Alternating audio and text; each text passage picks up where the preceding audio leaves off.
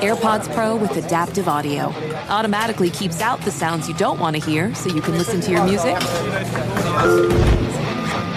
and lowers your music to let in the sounds you do need to hear. Hi there. Hi, what can I get you? I'll have a strawberry mango coconut probiotic smoothie with wheatgrass. Anything else? Extra wheatgrass. Here you go. AirPods Pro with adaptive audio. Available on AirPods Pro 2nd generation when enabled.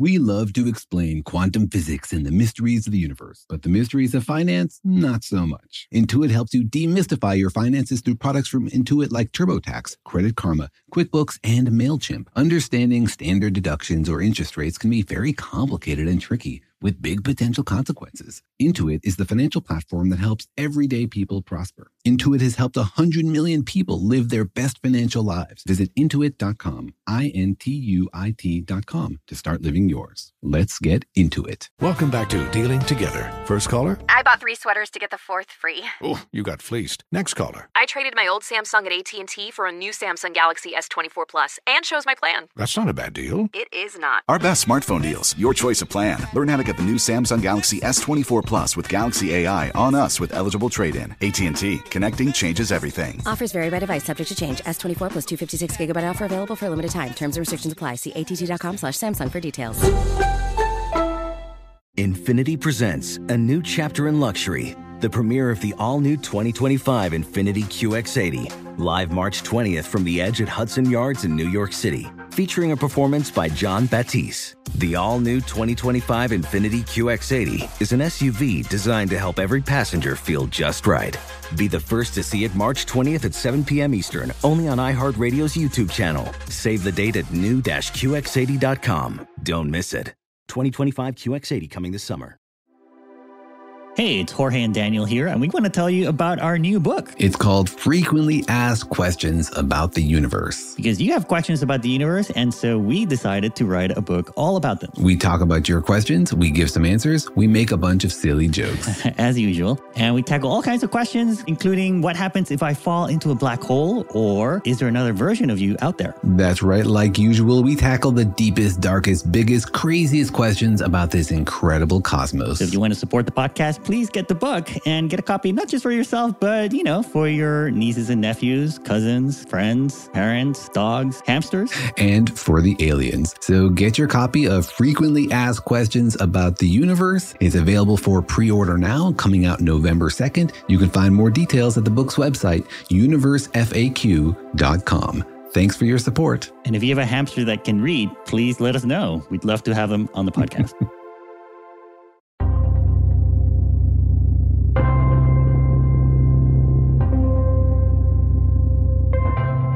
Hey, Daniel, do you ever feel like you really understand quantum mechanics? No, I think it's probably just too alien for us to really ever feel comfortable with. I guess it's too bad there aren't any macroscopic big quantum objects we can really poke and play with. I know, like a big fat electron. But actually, I'm working on a theory that children are governed by the rules of quantum mechanics. Oh, really? Like there's uncertainty about where they are? Have you lost your kids?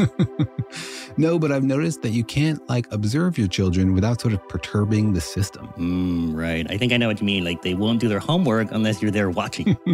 Exactly. And when I walk into the room, somehow all their conversations collapse suddenly into silence. Yeah, it's like Schrodinger's children. They're both excited and sad to see you.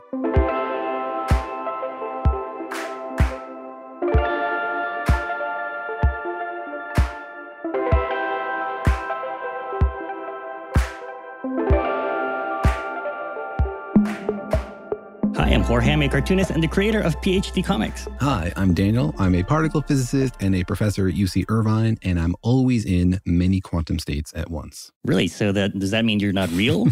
It means I don't even know if I'm real, man. Well, I hope you are, because that would mean that I'm talking to myself right now. And that would be a little concerning. Maybe you are the only brain in the universe, and the rest of the universe is just part of your mind. That would make a lot of sense. Why I'm so successful and good looking. But anyways, welcome to our podcast, Daniel and Jorge Explain the Universe, a production of iHeartRadio. In which we do try to explode our minds out to capture the entire universe. We want to take this vast, glittering, crazy, violent, wild, and wet cosmos and wrap it all up inside our brains. It's not enough for us to just live in this universe, to experience it and to see it. We want to understand it. We want to download the whole thing into our minds. And that means understanding the basic rules about how it works, what's really going on with tiny little particles or whatever is happening at the smallest scale. On this podcast, we dive the deepest you can into the hardest and trickiest of questions, and we try to explain all of them to you. Yeah, because it is a pretty tricky universe. It's full of interesting rules and interesting phenomena that happens at the smallest of levels and at the largest of scales. And a lot of it is understandable, even if it's not very intuitive to think about. That's right. And I look at the universe like a big puzzle. It's like a detective novel or a murder mystery. And I want to figure out who did it. I want to understand how it works. It's amazing to me sort of philosophically that the universe is presented to us that way, like this big puzzle that isn't obvious to figure out, but yet can somehow be understood if you push hard enough. Do you think the universe is understandable, Daniel? That's a big question in physics, isn't it? It's a big question in the philosophy of physics. And my answer is it doesn't make sense for it to be understandable. Like, how could it be possible that the complexities of this maybe infinite universe could be stored in the minds of a human? On the other hand, we have all these theories that work really well, like surprisingly well. And so I don't know how to hold those two ideas in my mind. They're in quantum conflict. You're both confused and feeling smart at the same time. That's what this podcast is all about. I'm the confused quantum state and you are the feeling smart state. That's right. And all scientists sort of hold those two feelings in their mind at once. Like, look at all we have understood, and yet look at all that we do not.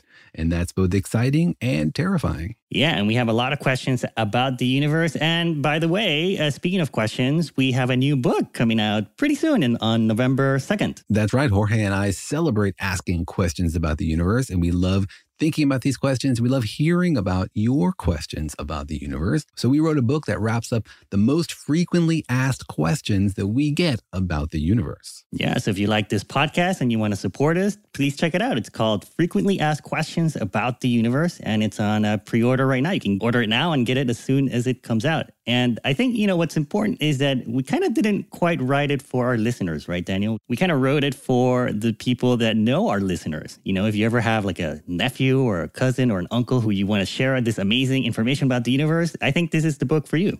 Or for them. That's right. So every one of you out there, you should buy 5 copies and give them to all your friends and family so that they can understand the answers to questions like, where did the universe come from? Or how can we travel to the stars? Yeah, we tackle all kinds of pretty cool questions in it, and we try to answer it for people like your relatives and friends with all kinds of interesting and clear answers, and also cartoons, which is, I think, something you don't see every day in physics books. That's right. All these awesome, fun drawings that help clarify the topic and amuse you along the way that Jorge added to this book. So if you like this blend of physics and silly jokes, then I think you'll enjoy this book. So go out and get your copy. You can find it at universefaq.com. All right. Well, speaking of questions, we are tackling a question today, and it has something to do with quantum mechanics, which is, I guess, for lack of a better technical term, bonkers. It's my favorite kind of bonkers. It's the kind of bonkers that doesn't make sense to your mind, but the math works perfectly and it keeps predicting absurd experimental conclusions that experimentalists keep verifying. Yeah, because I guess you started with a little nugget of an experiment and then you worked out some math and then you find out that the crazy math that it suggests is actually also true. Yeah, we had to change the basic concept of what we thought was going on at the very heart of the universe, at the core of everything that's around me and you. Even though it seems intuitive and like it follows rules that we're familiar with from growing up, it turns out that the tiniest little parts inside are following totally different rules, which mean that the nature of reality is quite different from the one that we thought it was. And people worked that out and they thought, that's crazy. And if it's true, it would mean you could do this bonkers experiment, which would have this nonsense result. So obviously it can't be true.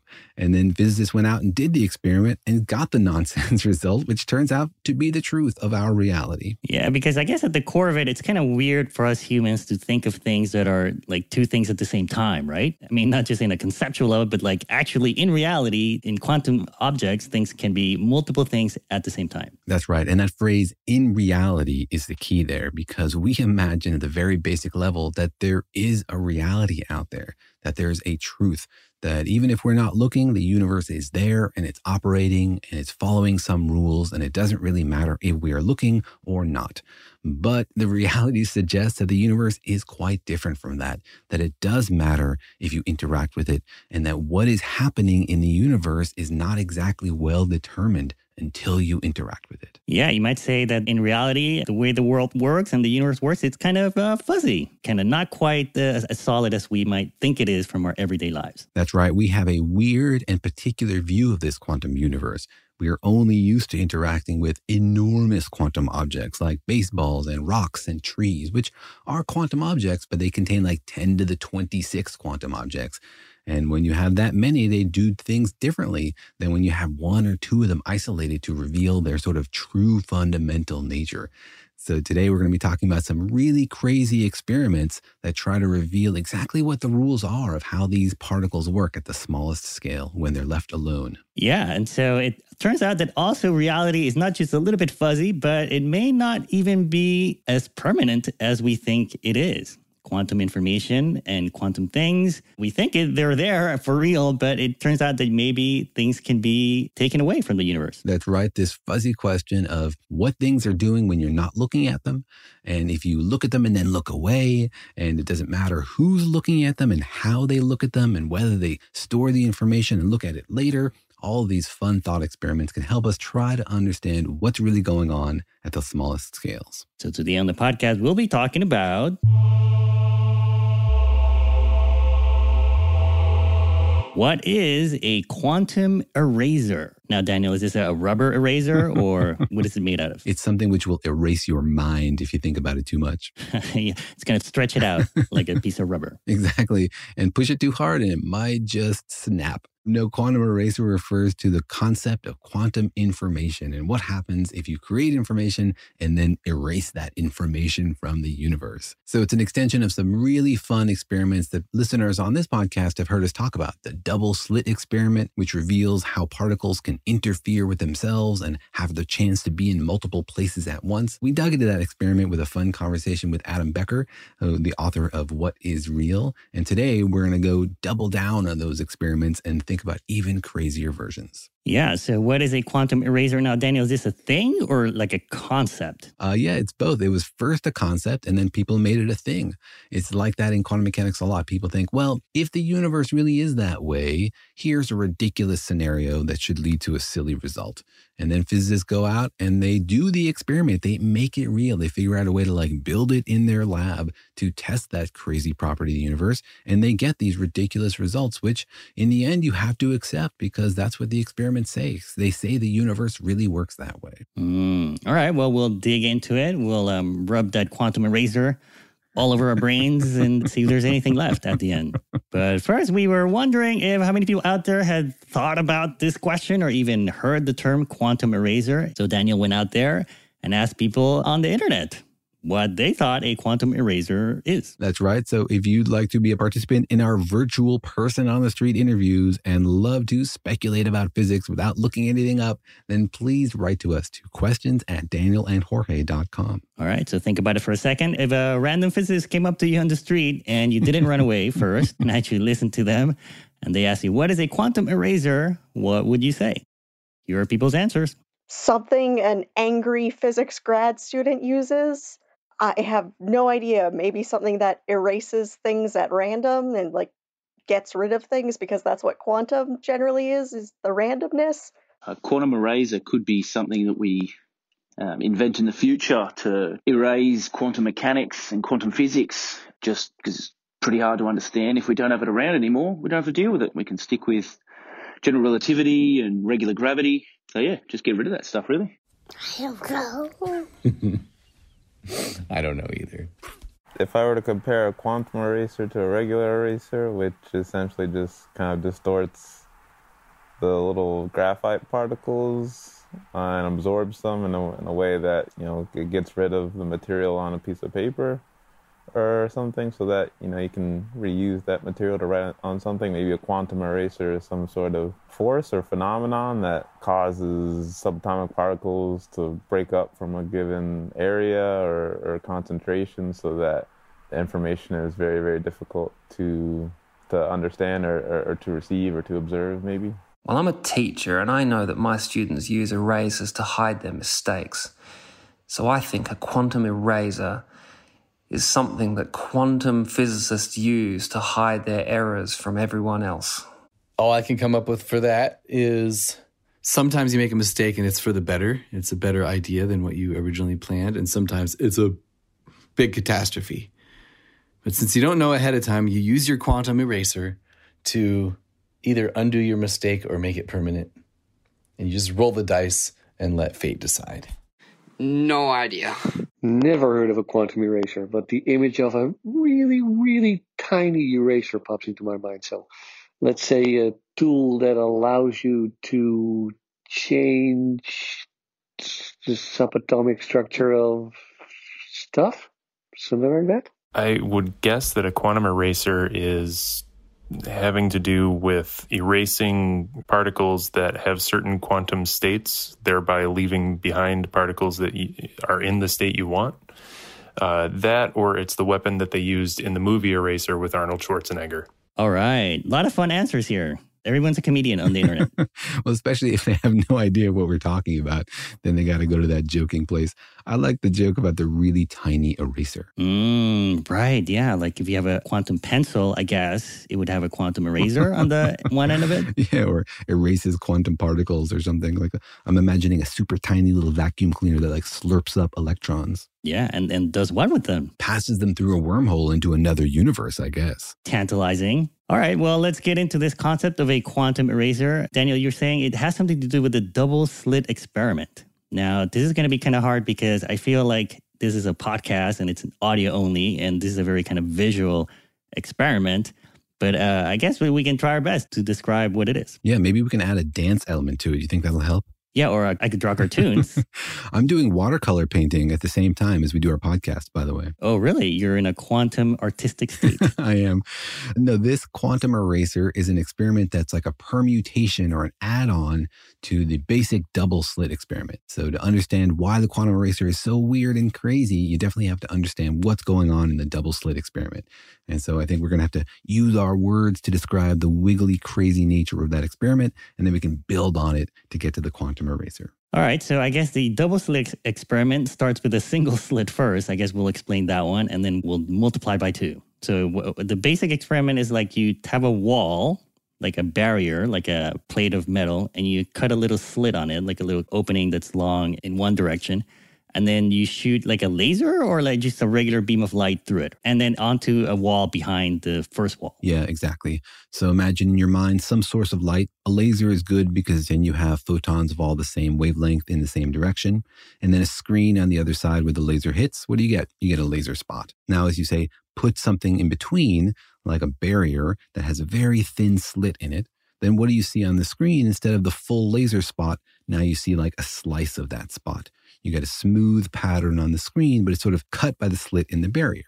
And it has smooth edges, not a sharp edge, because that's what happens when light goes through a slit. It tends to like spread out a little bit and smooth out. So the thing you start with is this single slit where the light goes through and hits the barrier on the other side. Right. And you get a smooth light pattern on the other side. Now, the weird thing is then what happens if you put a second slit next to the first slit, right? That's right. So now you put 2 slits really close together so that the beam could pass through one slit or the other slit. And once you get on the other side, instead of having like 2 smooth patterns or, the simple addition of 2 patterns like you saw before, now you get an interference pattern, which means that you get these patterns of light and dark and light and dark and light and dark. And what's happening there is interference. Just like if you have waves, when you add them, if one wave is going up while the other wave is going down, then they cancel each other out. Whereas if one wave is going up and the other one is going up at the same time, then they add up on top of each other. They get twice as strong. So the interference pattern has these slices that are twice as bright as the previous pattern and these dark slices as well. And that's because you have two sources of light now. Each of the slits is giving you photons, and they can either constructively or destructively interfere on the screen. Right, because I guess you're shooting a laser at both slits at the same time, or you're like shooting a laser and the beam of the laser kind of goes through both slits at the same time, right? Yeah, the slits are very narrow and very, very close together. This only works if the scale we're talking about here is sort of related to the wavelength of light that we're shooting at it. So this needs to be very microscopic. Right. So if you have one slit, you get a fuzzy, like a plain fuzzy image on the other side. But if you have two slits, then suddenly it's not a smooth fuzzy image. It's like a weird ripply kind of image, which means that somehow light is interacting with itself. Yeah, in this case, we don't know if the light is interacting with itself. You could say, hey, look, light is a wave and waves interfere. This happens with waves in the bathtub. It happens with waves in the air, like noise-canceling headphones, right? They generate a second pattern of noise to cancel out the noise that's coming into your ear. So interference in waves is not necessarily a quantum mechanical thing. It's just a wave thing. So in this version of the experiment so far, you could just say, look, light's a wave, it's interfering, no big whoop. It gets quantum when you remember that the beam is actually made not of waves, but of photons, little individual packets. And so you can take it to the next step by slowing down the experiment and dimming the laser so that it's shooting like one photon through the experiment at a time. Yeah, you shoot one photon at a time, and then you would think that just throwing like one photon at a time, this photon would pick like the right or the left slit and then end up on the other side of the wall, and you would get the same fuzzy smooth pattern. But the weird part, I guess, is that you're shooting one photon at a time, but you still get the ripply kind of interference pattern on the other side. Exactly. You expect that if you shoot one photon at a time, that it can't interfere because you were thinking, well, the interference comes from two photons going through both slits at the same time. Now you have just one photon in the experiment. So what's it interfering with? Because you still see the interference pattern on the other side of the screen when you shoot one photon through at a time. It's just that it takes longer to build up. If you watch it for an hour or so, as those photons go through, one lands here, one lands there, one lands this other spot, it gradually builds up that interference pattern. So what's it interfering with? It's interfering with itself. It has the probability to go through both slits, and that wave function, which controls where a quantum particle goes, interferes with itself and creates this probability distribution on the screen for where it might land. And that probability distribution has the interference effects inside of it. And that's why you get this interference pattern.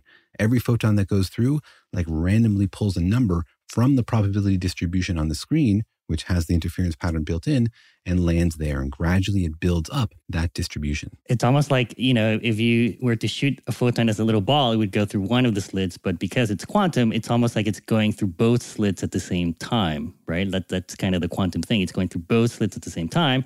And then it's sort of going through both slits and then interacting with itself in a quantum way so that when it gets to the screen, it's not a smooth pattern. Yeah, it's tempting to say that it's in two places at once or that it goes through both slits at the same time. And that's our tendency to try to tell a story for what happens. But I'm not sure that's the right way to think about it.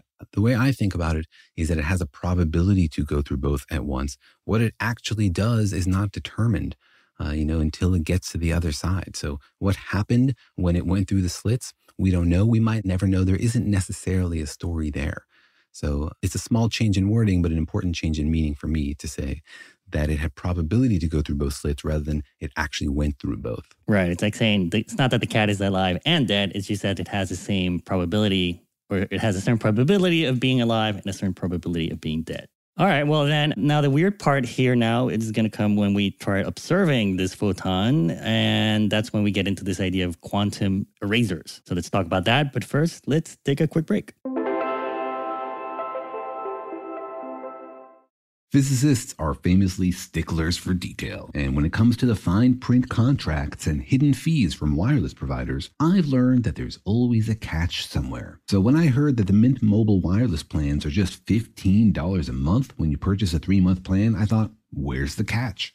But now I'm convinced There isn't one. Mint Mobile's secret sauce is that they sell wireless service online, so they cut out the cost of retail stores and they pass all those savings directly to you. So you can say bye-bye to your overpriced wireless plans, jaw-dropping monthly bills, and unexpected overages. All of Mint Mobile's plans come with unlimited talk and text and high-speed data delivered on the nation's largest 5G network. You can use your own phone with any Mint Mobile plan and bring your phone number along with all your existing contacts. To get this new customer offer and your new 3-month unlimited wireless plan for just $15 a month, go to mintmobile.com/universe. That's mintmobile.com/universe. Cut your wireless bill to $15 a month at mintmobile.com/universe. Additional taxes, fees, and restrictions apply. See Mint Mobile for details. How do you feel about eating plastic? If you went to a restaurant and saw plastic on the menu, would you order it? Well, turns out that we're all eating and drinking roughly a credit card's worth of plastic every week. Yep, that's right.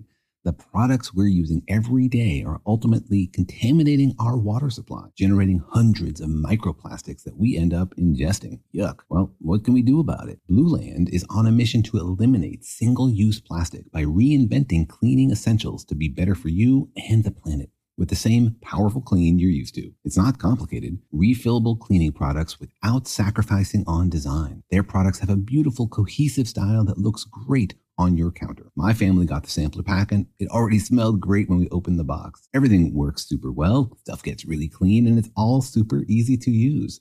So it's no extra hassle in our lives, and we feel great knowing we're generating less plastic waste. Blue Land has a special offer for listeners. Right now, get 15% off your first order by going to blueland.com/universe. You won't want to miss this. blueland.com/universe for 15% off. That's blueland.com/universe to get 15% off.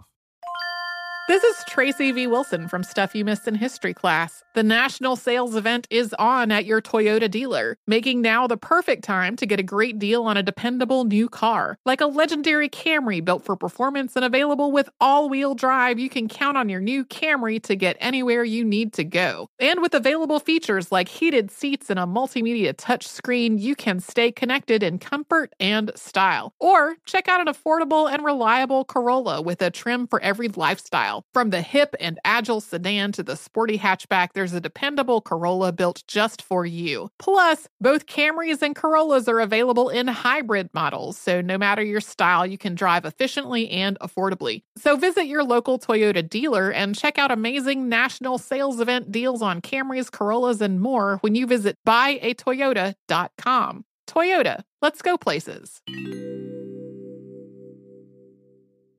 Apple Card is the perfect cashback rewards credit card.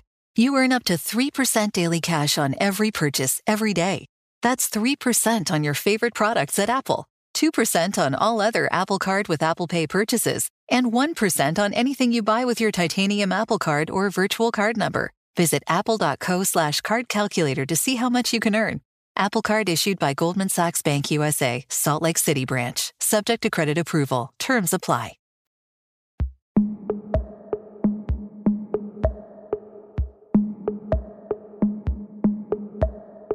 All right, we were asking the question, what is a quantum eraser? And now, Daniel, I feel like half of my brain is already erased trying to talk about quantum objects. And now we were explaining the double slit experiment. And so I think we were done with that. Like if you shoot a laser at 2 small slits on a screen, then on the other side, you're going to get an interference pattern because of the way the quantum probabilities kind of affect each other. And so now the weird thing happens when you try to add a detector, right? When you try to see which slit it actually went through. That's right, because our tendency is to want to know, what happened, right? Did it go through one slit or did it go through the other? We feel like it must have gone through one or the other, right? Because, it was over here and then it's over there, so it must go from here to there is our sense. And so to try to get a more accurate understanding of what happened, you can add a little detector, one that gives you a signal if a photon goes through slit A, for example, instead of slit B. So that way you can know, hey, did it go through slit A or slit B? Because, photons are observable, right? You can interact with them. They make splashes of light. You can measure them. They are quantum objects, but they are also physical. And so what happens when you do that, when you insist on knowing which slit it went through, is that the interference pattern disappears. When you add that detector that just tries to understand which slit it went through, then the interference pattern is gone. So if you try to measure the photon as it goes through a slit, how would you even do that? Don't you have to stop the photon to do that? That's the crux of the matter right there. To measure a photon, you have to interact with it somehow. You can't just like observe a photon without interacting with it. You know, a photon that like passes in front of you, you can't see it. It's a piece of light, but unless it hits your eyes, you can't see it. Or unless you put something in front of it to stop it, measure it, and then re-emit it. Right? So for example, the reason you see something in front of you as red is because a photon has hit that object and then emitted red photons. So you can't see things without interacting with them, even light, right? You need to interact with it somehow. So you can make up lots of different physical systems that could do this, but the simplest one is, just like a simple photon detector, a photomultiplier tube, for example, or a scintillator screen that indicates when a photon went through and then re-emits it on the other side. Oh, I see what you're saying. Like if you catch it and then release it back on the other side, that's one way you could measure the photon. Mm-hmm. And you'd like to think, oh, can't I just take a peek? Can I just look and see where it went without touching it, without interfering with it, without messing with it in any way? Well, you can't do that. Quantum mechanics tells us that the only way to get information about an object is to interact with it. You can like bounce a photon off of it, or you can bounce an electron off of it, or you can put another little screen, but somehow you have to interact with it. You can't get information from that particle without somehow interfering with its path. Yeah, because I guess in our everyday lives, we're used to this idea of being able to like see things but not touch them. And so we think we can tell where something is without actually like influencing it. But when you get down to the smallest of levels, like all seeing is interacting in a way. That's right. And it's also true at the macroscopic scale. It's just that you don't notice it. Like if you are walking outside at night and you want to know, hey, is there a rock in my path? You turn on your flashlight, you are shooting photons at that rock. Those photons are hitting the rock. They're warming up the rock. Then the rock is reflecting photons back at you. So yeah, you're not touching the rock, but you're definitely interacting with the rock and you're changing its quantum state. It's just like, it doesn't like really heat up the rock or push the rock far away. When these are quantum particles, they can have significant effects if you interact with them by shooting beams of light at them or other particles. All right. So then in the double slit experiment, if you try to measure these photons before they hit the wall at the back, then what you're doing is you're collapsing the quantum wave, right? You're messing up the quantum information. Yeah. So here's where the different interpretations of quantum mechanics all tell you different stories for what happens. The experiments say if you measure the photon before or after the screen, that the interference pattern goes away. The classical interpretation of quantum mechanics, the Copenhagen interpretation, is what you just described. It says that the probability to go through both slits only exists if you haven't made a measurement. But then if you interact with it, it collapses the wave function. Now it can only go through one slit or the other. So there's no interference because the interference came from the ambiguity, came from the probability to go through both. The many worlds interpretation tells a different story. It says collapse is nonsense. That doesn't happen. It's ridiculous. It says that the universe splits into two, one where the photon went through one slit and one where the photon went through the other. And you're in one of those universes and not the other. Right. So those are the two ways in which you can interpret what happens. So how does that relate to like the information, the quantum information? So the idea here is that you have the information about whether it went through slit A or slit B, and that's what destroys the interference. Because you've made this measurement, somehow it changes the experiment. And this is not something that we understand very well, this whole concept of measurement in quantum mechanics. And that was the topic of our episode with Adam Becker. And then recently we did an episode with Carlo Rovelli, and he's got a whole new theory for how to understand measurement in quantum mechanics. It's not something that physics understands very well. How interacting with something changes its wave function. Does it collapse it? Does it split the universe? All of this kind of stuff. But the key idea here is that if you extract information about which way the photon went, then there's no interference. Right. You somehow get rid of the quantumness of it. Like when I poke something, it's no longer quantum. If you poke something with a classical object like a big detector, right, that big detector can't be in two states at once. It can't be like, well, yes, I saw it and no, I didn't. It has to make a decision. And so it decoheres and you get this weird thing where a quantum object is interacting with the classical object. And so now it has to like follow the classical rules. So the quantum eraser is an attempt to get around that, is to say, what if instead of poking it with a big finger or a big classical detector, what if we got this information, but we somehow kept it quantum at the same time? I see. So it's almost like the cat in Schrodinger's box. Like before you open the box, it's both alive and dead. There's a probability of it being one or the other. And if you open the box, that's the classical way of checking it out. Like you open it and it's either alive or dead, and then you get rid of the quantum probabilities.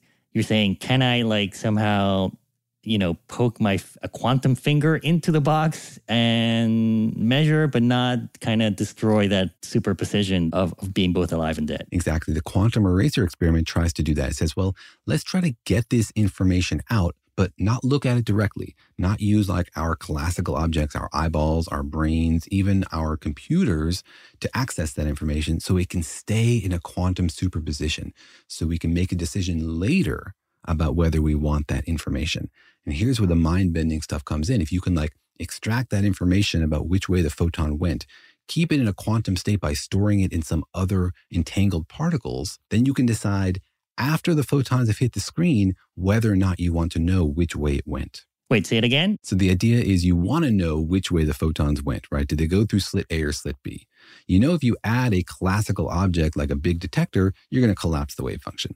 So instead, you add a quantum detector, one that can record this information, but maybe without collapsing the state of the wave function. Somehow it gets this information, but because it's a quantum object, it doesn't trigger the collapse, right? So it can be like entangled with the photon without like forcing the photon to decohere completely. And so it's different from interacting with like your big body or something. You interact with it like with a single particle. And that stores the information about which way the photon went, but you haven't looked at it. You haven't collapsed that wave function yet.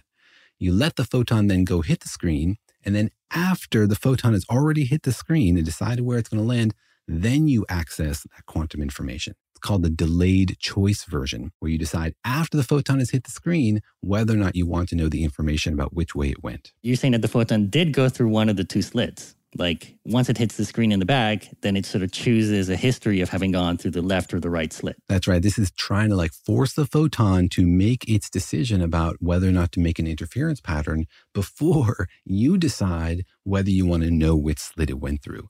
So it's sort of like, trying to play quantum bluff with the photon. And that's when we get into these really funny questions of like, how does the photon know whether it's going to be measured?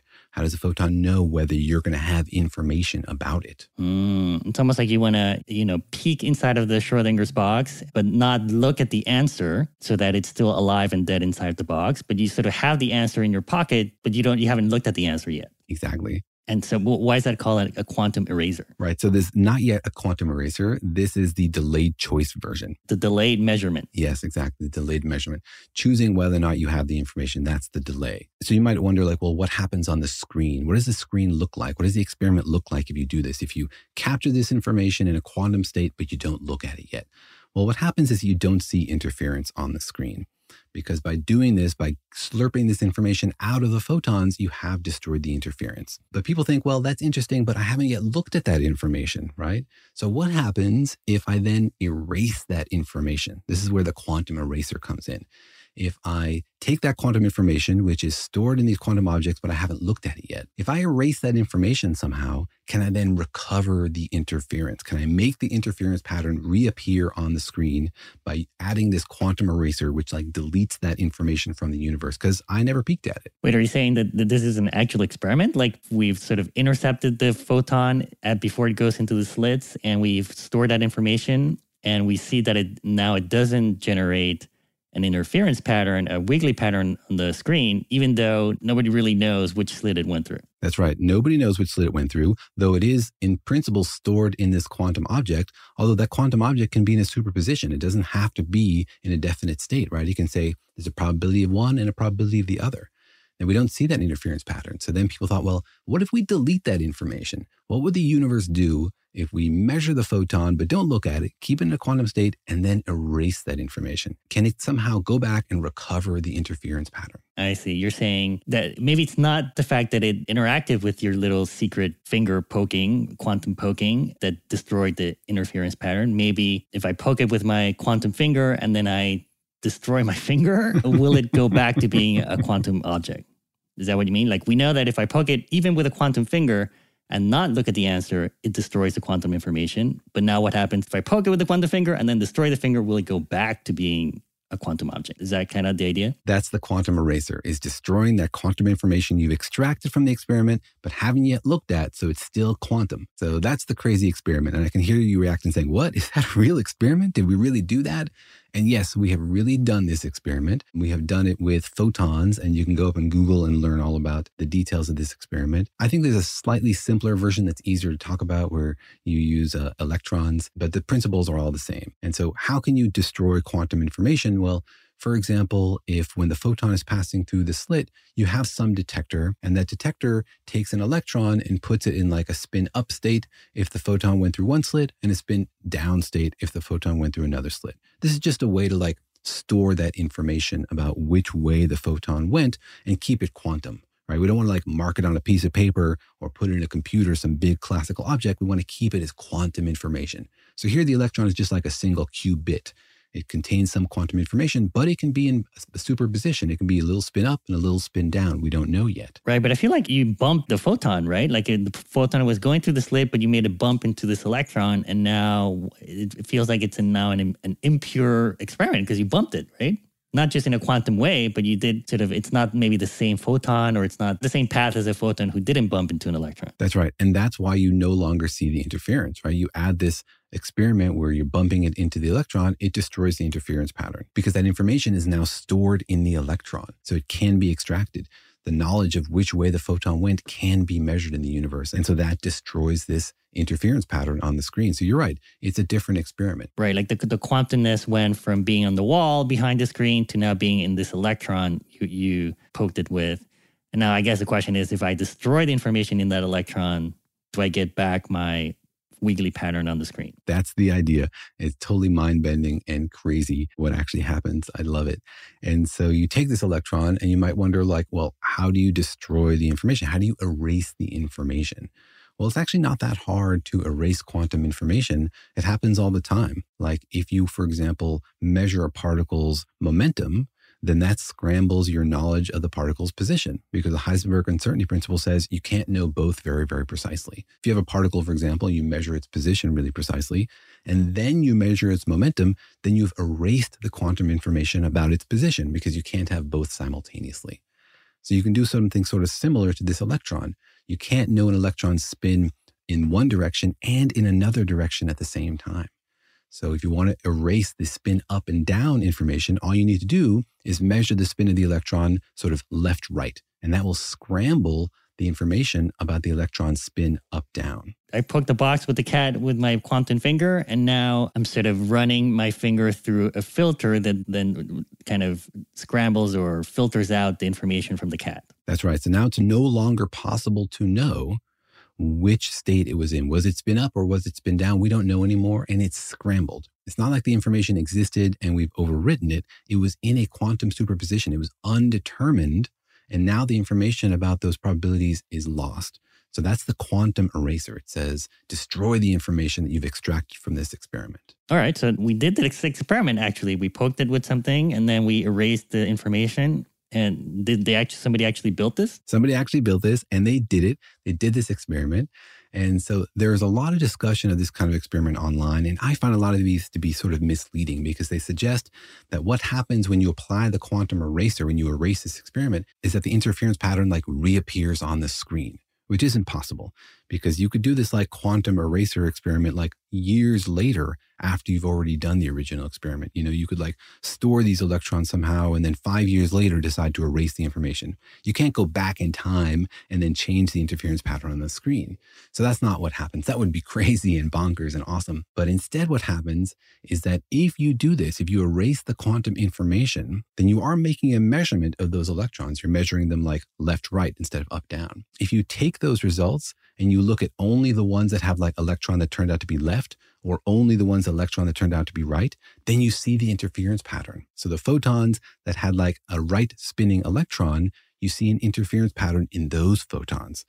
And there's an interference pattern in the photons that had a left spinning electron. If you put them together, they add up to the same smooth shape. So it's sort of like the interference pattern was hiding inside that smooth shape. And if you scramble the information that you knew about which photon went where, you can recover that interference pattern from within the smooth shape that you saw on the screen. Oh, right. But then that still requires an observation, right? Because you're using some of that information you thought you destroyed, but you didn't really destroy it in a way. Or like you destroyed the information in one direction, And so the quantum object sort of adjusted into the other direction. Yeah, you destroyed the original information. You can't know which way the photon went, right? And so that allows you to have interference. And you can recover that interference if you look at like some of the photons. And the reason is that, some of these photons are entangled with some of these electrons in this way. And you need to like know how to pull out the subset of photons that have the interference pattern you're looking for. You can only get that if you have erased the quantum information you were looking for. If you access the quantum information directly, if you measure spin up or down so you know which photon went through which slit, then that collapses the wave functions essentially and means that you see no interference. You cannot access any interference. Only if you erase the information in those electrons by measuring left-right instead of up-down can you then go back and split the photons into two categories, each of which shows interference. Interesting. All right, let's get into what this all means and what it can mean about how we see reality. But first, let's take another quick break.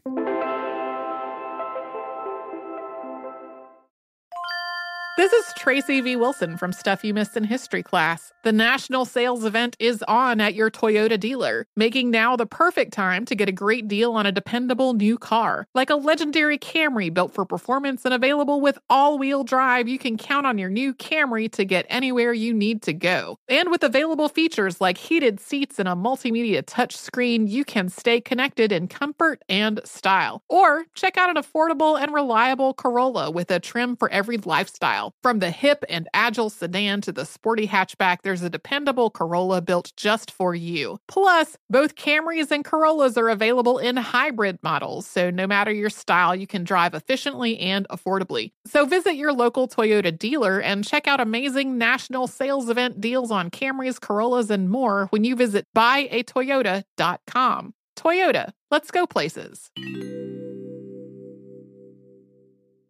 Did you know that most salads travel over 2,000 miles to reach your plate? But not with 80 Acres Farms. Their crisp salad greens and herbs are food less traveled, going from farm to store in days, not weeks.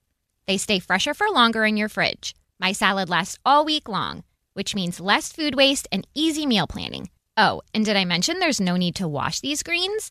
Because 80 Acres Farms uses 0 pesticides. Visit 80acresfarms.com to learn more and find their salads and salad kits at your local Harris Teeter. Oh, such a clutch pickup, Dave. I know, right? I was worried we'd bring back the same team. Oh, no, I meant those blackout motorized shades. MVP of the room. Blinds.com made it crazy affordable to replace our old blinds. Hard to install? No, it's easy. Even you could do it. Nice. I installed these and then got some for my mom, too. What, you fly across the country to do the install? Nope. Blinds.com can do it all. All she had to do was pick what she wanted. She talked to a design consultant for free and scheduled a professional measure and install. Look at you, a Hall of Fame son. Oh, I just picked the winning team. They're the #1 online retailer of custom window coverings in the world. Oh, Blinds.com is the GOAT. The GOAT. He shoots. He scores. Go to Blinds.com for 40% off site-wide and a 100% satisfaction guarantee. Go right now for 40% off site-wide at Blinds.com. Blinds.com.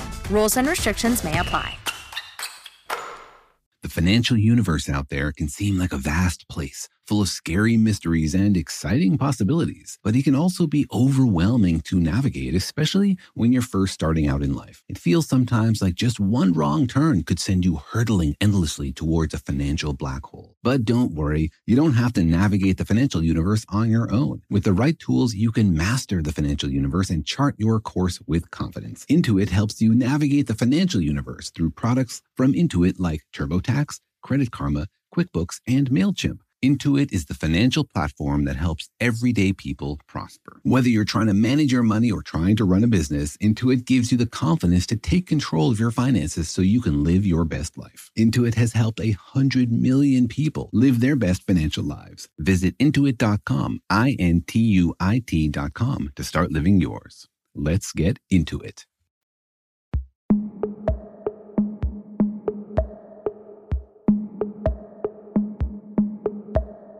All right, Daniel, I'm still sort of stuck in the cat in the box experiment because I feel like that's a little easier to grasp. So we had a cat in the box, we poked it with a quantum finger, and then we measured my finger in one direction, and then we sort of destroyed that information.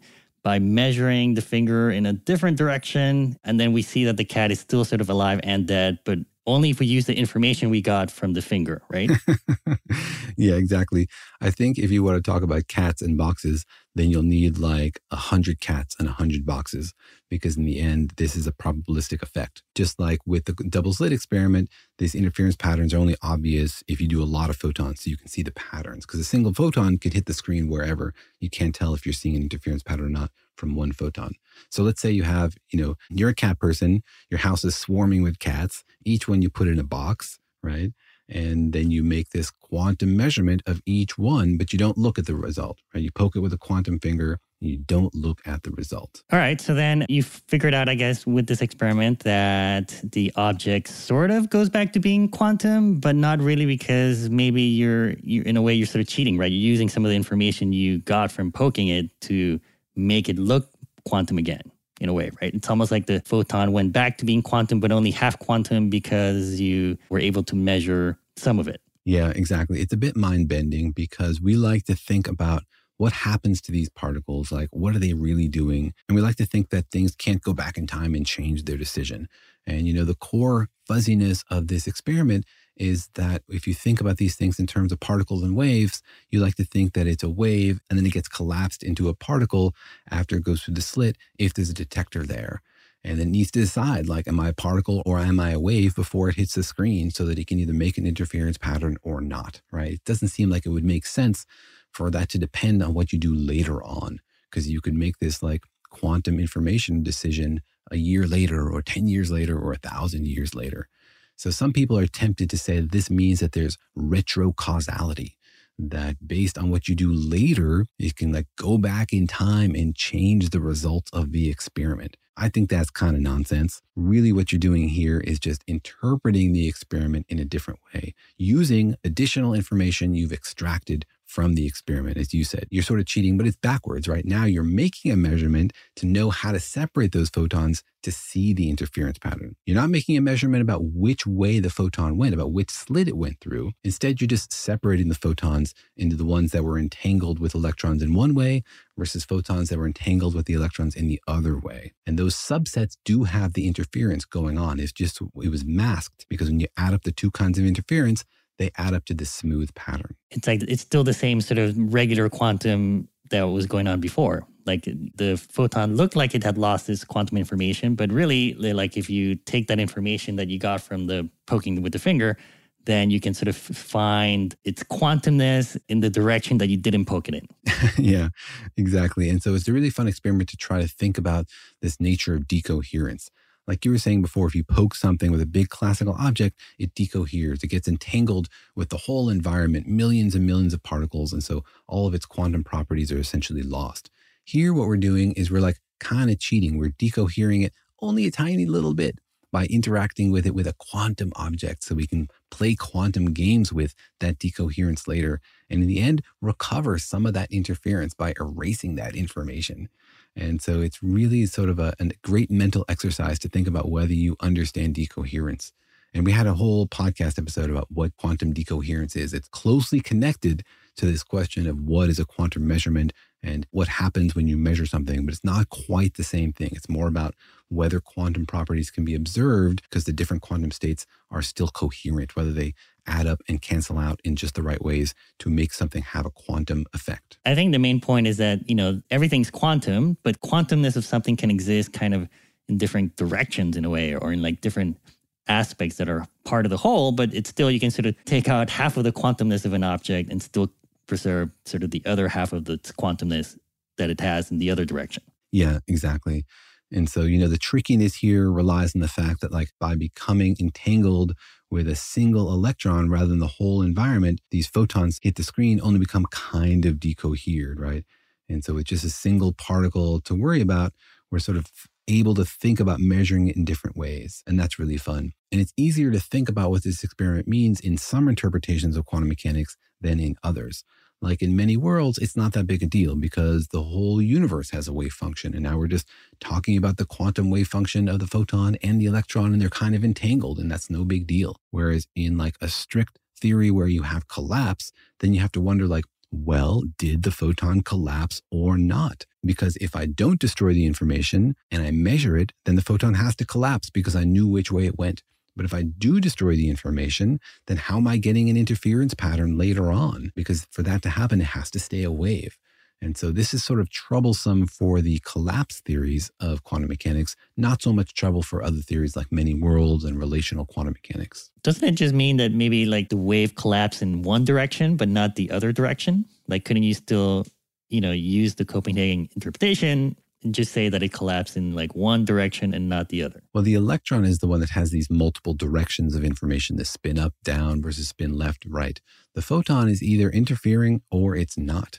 And it either collapses and it's just like a single source, which gives you the smooth pattern, or it doesn't collapse and you have the wave function, which does interfere. There aren't multiple directions there.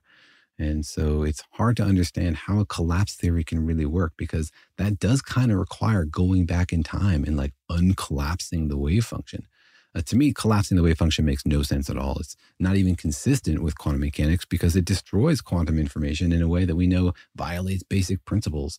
And it violates the like time continuity of quantum mechanics. It says you should be able to run experiments forward and backwards. So the collapse theory never made any sense to me, really. And I think this experiment really highlights how it's sort of nonsense. But then the only other interpretation that we have is the multi-world theory, right? Which this multiverse theory that every time a quantum object makes a decision, that the two universes are created. Yeah, that's another interpretation. And that one is pretty happy with this experiment. There are other interpretations that you can use that are consistent with this experiment, like relational quantum mechanics works well with this because it says that like, hey, everything in the universe has its own measurement of these things. And so it doesn't matter what you measure, there is no reality anyway. And then there are also like other variants of collapse theories that are not as strict. That say, well, collapse happens in this way or in that way. So there's a whole spectrum of them, but this is troublesome for like the most hardcore collapse theories. All right. Well, then I guess to answer the question, what is a quantum eraser? I feel like the answer to that is sort of straightforward, but it's sort of the implications of what a quantum eraser can do that's really sort of what we spent an hour just talking about. And that's really hard to sort of get your head around. So a quantum eraser is just taking quantum information from something and erasing it in a way, right? Like if I have quantum information stored in one direction of an electron spin, by measuring it in the other direction, I can destroy that quantum information, right? That's the idea of a quantum eraser. And if that electron happens to be entangled with photons, which may or may not be interfering, then whether or not you erase that information or not can determine whether or not you can see interference in those photons. Well, it doesn't determine whether or not you can see it. In a way, it tells you how to look for that interference. Well, if you measure the which way of the photons using those electrons, then you cannot see interference. The only way to see interference is to destroy that information and then use the results of destroying that information to pick out the interference patterns from the photons. You can't do that if you measure which way the photon went. Right. But you're sort of still measuring the electron, and then that's telling you how to look for the interference in the photon pattern, right? Yes, you're measuring the electron, but you're not measuring which way the original photon went. You're measuring something else about the electron, which destroys that information. All right. It sounds like we erase people's brain and hopefully not their time for the last hour. Thanks very much for going on this journey into the weird quantum world. I love these thought experiments, the ones people think of and say, whoa, what would actually happen? Because that's the fun thing about experimental physics, is confronting the universe and saying, all right, universe, show us what you got. We set up a situation that forces you to reveal what's happening. And the quantum universe always responds with something crazy. And that's why we're here, to talk about the craziness and to hopefully get you to wrap your mind around all of the different and interesting implications about what it means about the things around you that you see and touch, or maybe don't see or touch. And so if you're a person who likes questions and maybe even answers, check out our book, Frequently Asked Questions About the Universe, available now and coming out in just a couple of weeks. You can find the links at universefaq.com. All right, well, thanks for joining us. We hope you enjoyed that. See you next time.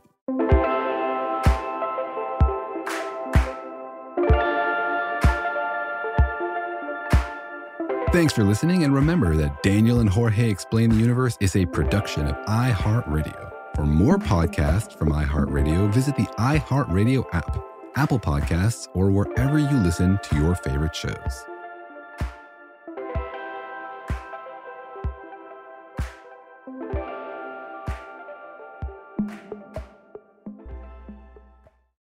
Did you know that most salads travel over 2,000 miles to reach your plate? But not with 80 Acres Farms. Their crisp salad greens and herbs are food less traveled, going from farm to store in days, not weeks.